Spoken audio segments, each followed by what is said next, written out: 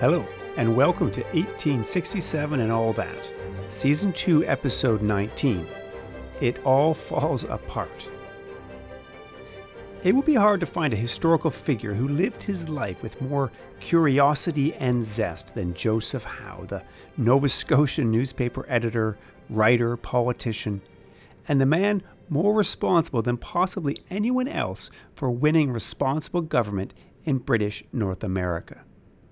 We touched on Howe briefly the other week in noting his speech at that D'Arcy McGee organized shindig for Canadians in the Maritimes in the autumn of 1864. And we noted that Charles Tupper attempted unsuccessfully to invite him to the Charlottetown Conference. He couldn't come, so let's find out why. The years since the victory of responsible government had been a mixed bag of disappointment and success for Howe. He was part of the first responsible government in Nova Scotia, although not its leader. His attacks on the governor had annoyed too many in officialdom to allow him that honor. That said, though, many in the colony still thought of him as the leading reformer in the governments of the 1850s. It helps when you can write so eloquently and often, and when you are such fun on the stump, regaling audience with classical references one minute and ribald humor the next. Like many of his contemporaries, Howe became an ardent advocate of railways and pushed hard to develop them in Nova Scotia, and this also included the Intercolonial Railway. He had been in London in 1862 with Leonard Tilley and with the representatives from the Sandfield Macdonald government, and he too had been upset by the Canadians' seeming abandonment of the issue. All through these efforts, though, Howe also had one more goal: to win advancement within the wider empire. He wanted not just to be a leading Nova Scotian, but a man of the British Empire. He lobbied colonial secretaries for appointments in the colonial office in London or in other outposts of empire. Why, he mused, should Britain not use the talent it had in its colonies? Why should mediocre men from London be advanced while the stars of the colonies are passed over?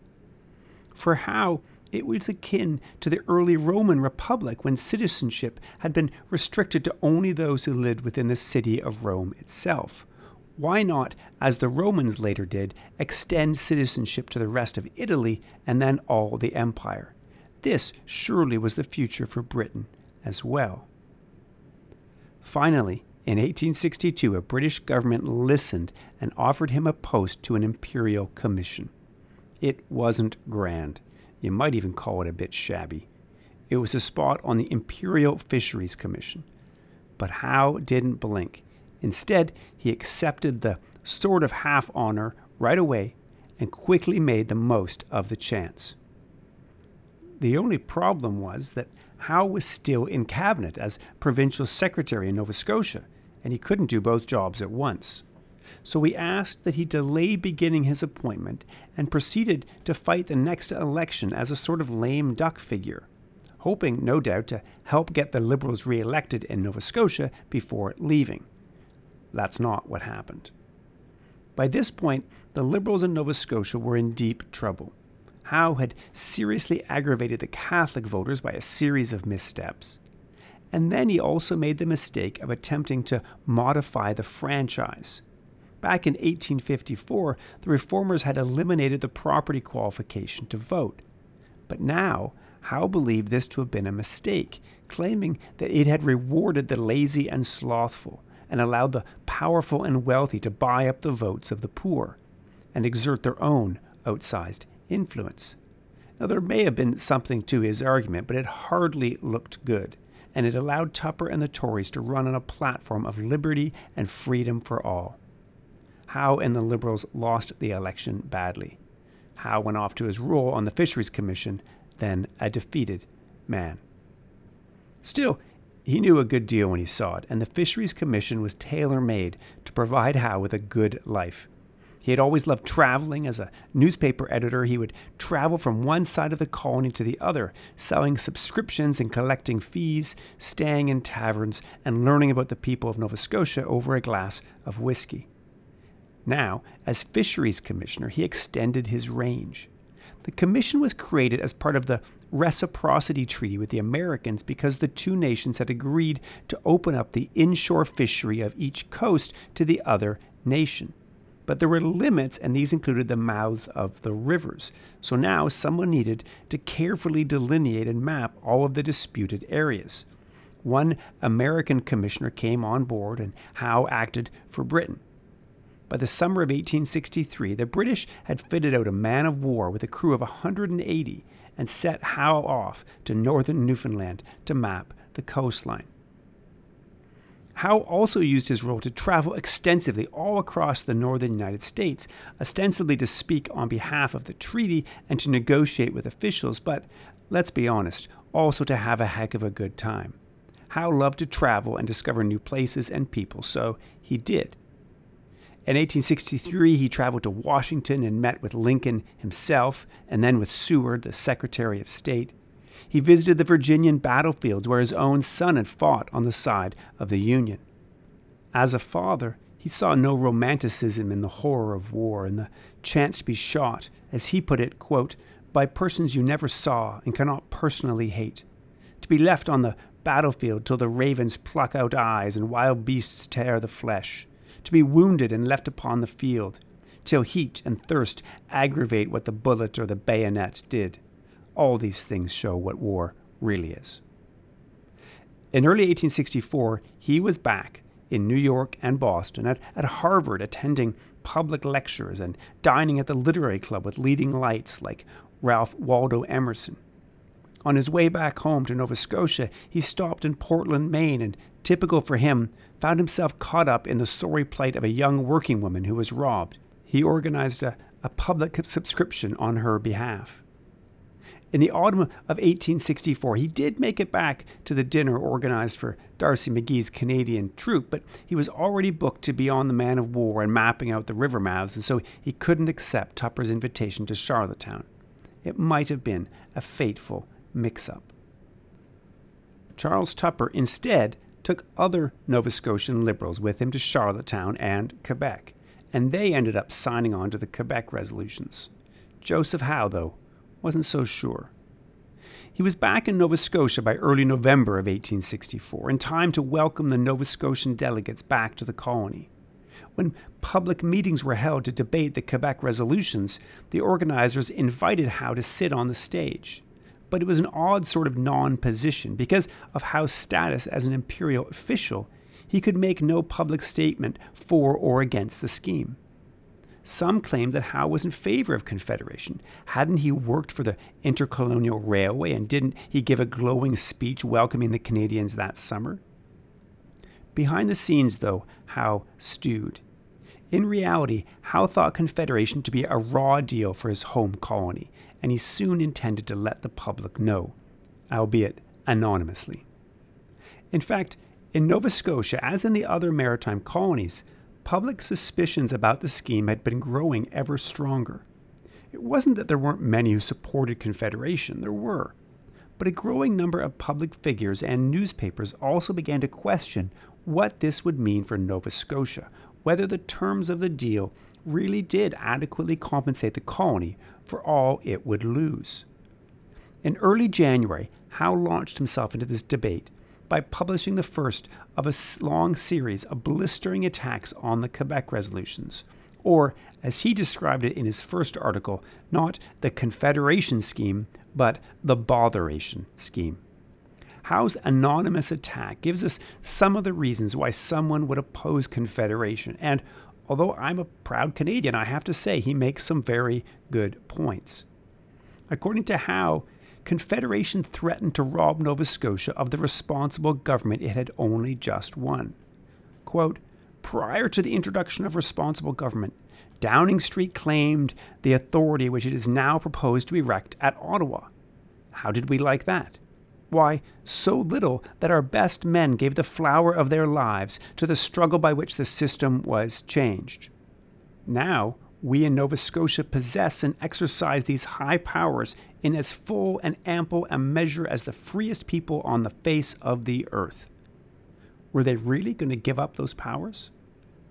Nova Scotians now appointed all public officials in the colony. How could the tiny number of Nova Scotians to be in Ottawa have any control over this, especially as they would be divided by party and so, in reality, be only a small part of any government? The whole scheme fixed a Canadian problem and gave too little to Nova Scotia. Nova Scotia was flush with good times, with an abundant fishery, with mines, and with commerce. Why enter into a union with Canada with its many fractious divisions, its history of internal conflict and rebellion? Did they not burn down their parliament in 1849 and try to abandon Britain and join with the Americans? Quote, are not the Canadians always disturbed by religious feuds and secret societies? If the Canadians have outgrown their constitution, well, what of that? If they are in trouble, let them get out of it. Howe made many other points about the financial disaster that awaited Nova Scotia, the terrible ruin a high Canadian tariff would make of Nova Scotian commerce. Others picked up on his arguments and extended them further. Charles Tupper, the premier and Tory leader, a man committed to pushing the Quebec resolutions through his parliament, read the public mood and decided to hold off. He wasn't abandoning his position. He did, though, opt to delay. When the governor read the speech from the throne in early February of 1865, and in the midst of a rising tide of criticism in Nova Scotia over Confederation, the government made no commitment to put the Quebec resolutions to a vote in the legislature. Perhaps some thought this meant the battle had been won. This certainly is what Joseph Howe hoped and expected. He was certain that he and others had done good work and declared that in Nova Scotia, the Quebec resolutions and the botheration scheme were as dead as Julius Caesar. So, pretty dead indeed. If we move over to Prince Edward Island, we find the situation just as dire for Confederation, if not more so. The divisions over the Quebec resolutions blew the reigning Tory government apart. The premier of the colony was Colonel John Hamilton Gray. You might remember that he was one of the two John Hamilton Grays at the Charlottetown Conference. Gray was a soldier, a steady man of honor, not a wit, but someone who believed in doing his duty. Born to a loyalist family who had settled on the island after the American Revolution, Gray had spent most of his life in active service in the British military in India and South Africa. He came back to the island in the early 1850s only to leave it again at the outbreak of the Crimean War. Gray was a devout Protestant and was part of that group of Tories who brought the Conservatives to power on the island in the midst of disputes over the place of Bibles in schools. He was also, only a year before the Charlottetown Conference, part of a group of Tories who pushed out the Premier Edward Palmer from office, with Gray taking over as Premier. This matters because the personal rivalry with Palmer was only to grow. Gray became a firm supporter of the Confederation scheme and spoke glowingly about it after Quebec. However, he came back to a colony that was much more lukewarm at best toward the scheme, and one of the leading critics was another man who had been at Quebec along with Gray, his frenemy, Edward Palmer. Late in December of 1864, Premier Gray read the tea leaves and didn't like what he saw. A colony and even a government that did not support the Confederation scheme, even though the leader, that is, Gray himself, did so. Could he really remain premier under these circumstances? Now, a less military man with a less firm sense of honor might have said yes, but Gray felt not. He offered his resignation before the year was up. This left the Tory government in disarray and divided. They actually invited Gray back in January of 1865, but he refused. So they instead invited in another man to lead them, one whose views on Confederation were ambiguous, very much in line with the fate of the whole scheme in British North America at that time. Okay, so that's 2 maritime colonies down and 1 to go. The final colony, New Brunswick, mattered most of all. For it was in New Brunswick that voters would get a chance to have their own say on the scheme. The people of New Brunswick would be urged along in their skepticism of the Quebec scheme by a gifted politician whom they knew well, a former colleague of Tilley's, a wealthy, successful lawyer who liked to rail against the establishment. That is, James Alfred Smith. The few photographs we have of Smith show him thick and pudgy around the neck, in an age when being overweight was a sign of wealth, not the opposite as in today's historically mixed-up world. Smith was born to a loyalist family of merchants who had done well for themselves in New Brunswick. He grew up amid privilege and yet became a critic of the compact group of families who tended to rule New Brunswick out of Fredericton.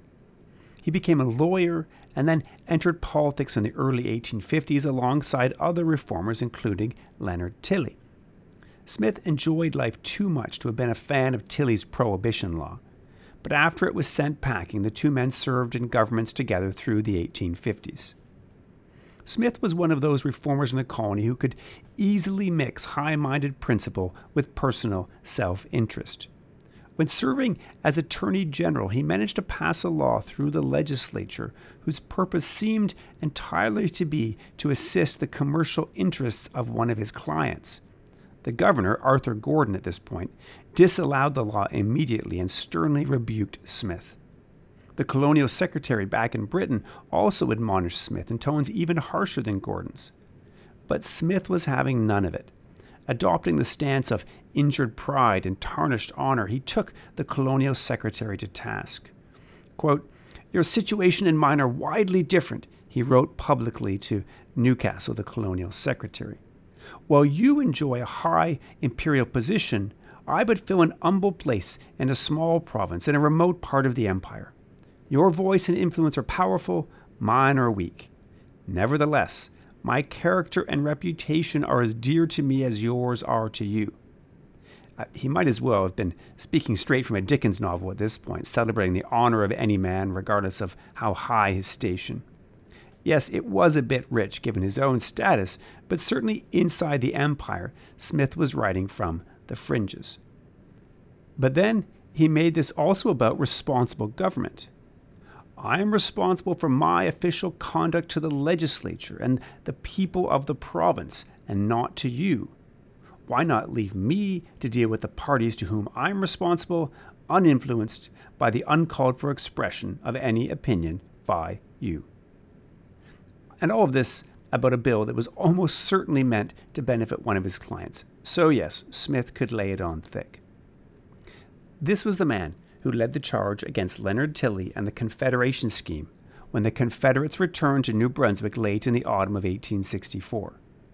Smith had left the Tilley government 2 years earlier out of his opposition to the intercolonial railway scheme. He wasn't against the railway itself, but he firmly opposed public funds being used to build the railway. Private business should do it on its own. So, as you can guess, he was unlikely to be impressed by what some others saw as the big win of the Confederation scheme, the guarantee for the building of the intercolonial. Supporters and opponents of the scheme organized a series of public meetings which turned into raucous affairs. These were perhaps the main reasons Leonard Tilley opted not to just pass the resolutions through the legislature when he returned, knowing as he did that he had to face voters by June of 1865 at the latest. Possibly with the experience of his ill-fated prohibition bill in his mind, he decided instead to allow the public to have their own voice. He asked the governor to call an election scheduled for late February of 1865, and then he got to work to win the vote. Unfortunately for Tilley, he seems to have done a poor job, and there were more than enough opponents to make his life difficult. The Antis, in the first instance, had an easier time of it. All they had to do was oppose the scheme and join together in their opposition. It didn't matter that different people opposed it for different and sometimes even contradictory reasons. Some because it threatened New Brunswick's independence and financial interests. Others because they didn't like the federal nature of the scheme and wanted an even more centralized, unified government in the new nation. Still, the arguments from the Antis were powerful. Smith not only campaigned against the Quebec resolutions, he also had his own positive vision to offer too. while the Confederates had the intercolonial railway linking the colony with the interior of British North America, Smith promised New Brunswickers a western extension railway, joining up the colony with rail to the American border. And if the Confederates offered access to the British North American market, Smith instead offered to do everything in his power to give the colony the American market by extending the Reciprocity Treaty. That neither of these promises, especially the latter, was in his power to give did not seem to matter. By the time polls opened on the 28th of February, it was already not looking good. And several days later, when the polls closed, Tilley got his bad news. The opponents of Confederation had won a majority of seats in the new Parliament. Smith would soon form a government of his own, working alongside the governor who had rebuked him earlier. No, Gordon was not pleased with this. If Nova Scotia and Prince Edward Island had delayed the scheme, sensing the need to pause in the midst of opposition, New Brunswick seemed to go one step further, killing Confederation outright. As Tilley and his friends across the country assessed their chances after the loss in New Brunswick, the only consolation was the realization that the Antis would now have to form a government. This conglomeration of politicians who had come together in opposition to a scheme now had to determine if they stood for anything. And there was some reason to believe that they didn't, and that the new government might not last long. Maybe, just maybe, Tilley and the Confederation scheme would get another chance in New Brunswick.